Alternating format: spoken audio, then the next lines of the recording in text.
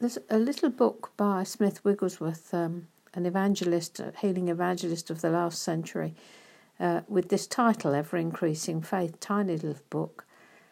But there's so much truth in the phrase, because we should be going from faith to faith, from one degree of faith to another, going higher, travelling with God, increasing in confidence in Him, growing in grace every day.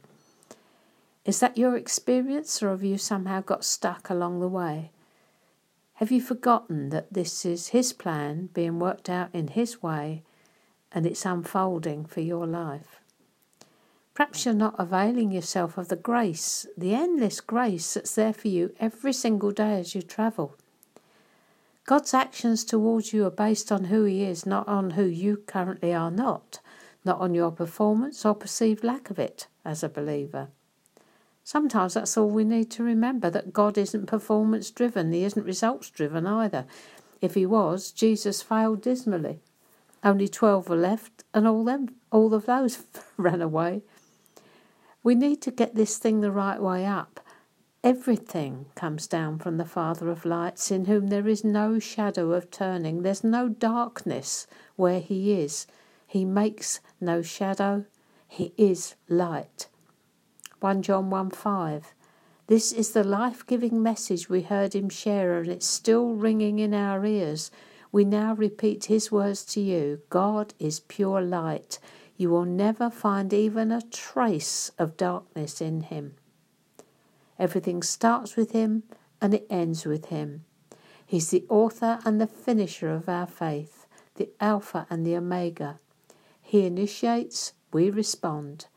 No longer two lives to be lived, but one, His through you, and He isn't performance-driven. We love because He first loved us. And rest, yes, rest. Now that would be the rest of faith, Hebrews 4:10.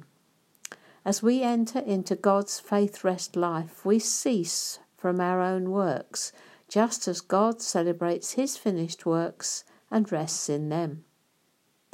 Have you seen the whip in the hand of the enemy of your soul? He's always telling you you haven't done enough, you're not good enough, telling you need to be more to be acceptable to God. How much, I ask, is enough?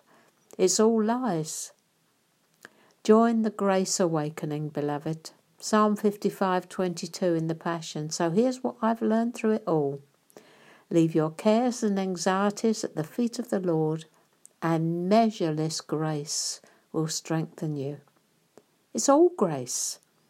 Romans 11:6, again in the Passion. And since it's by God's grace, it can't be a matter of their good works. Otherwise, it wouldn't be a gift of grace, but earned by human effort. That will be it. Amazing grace.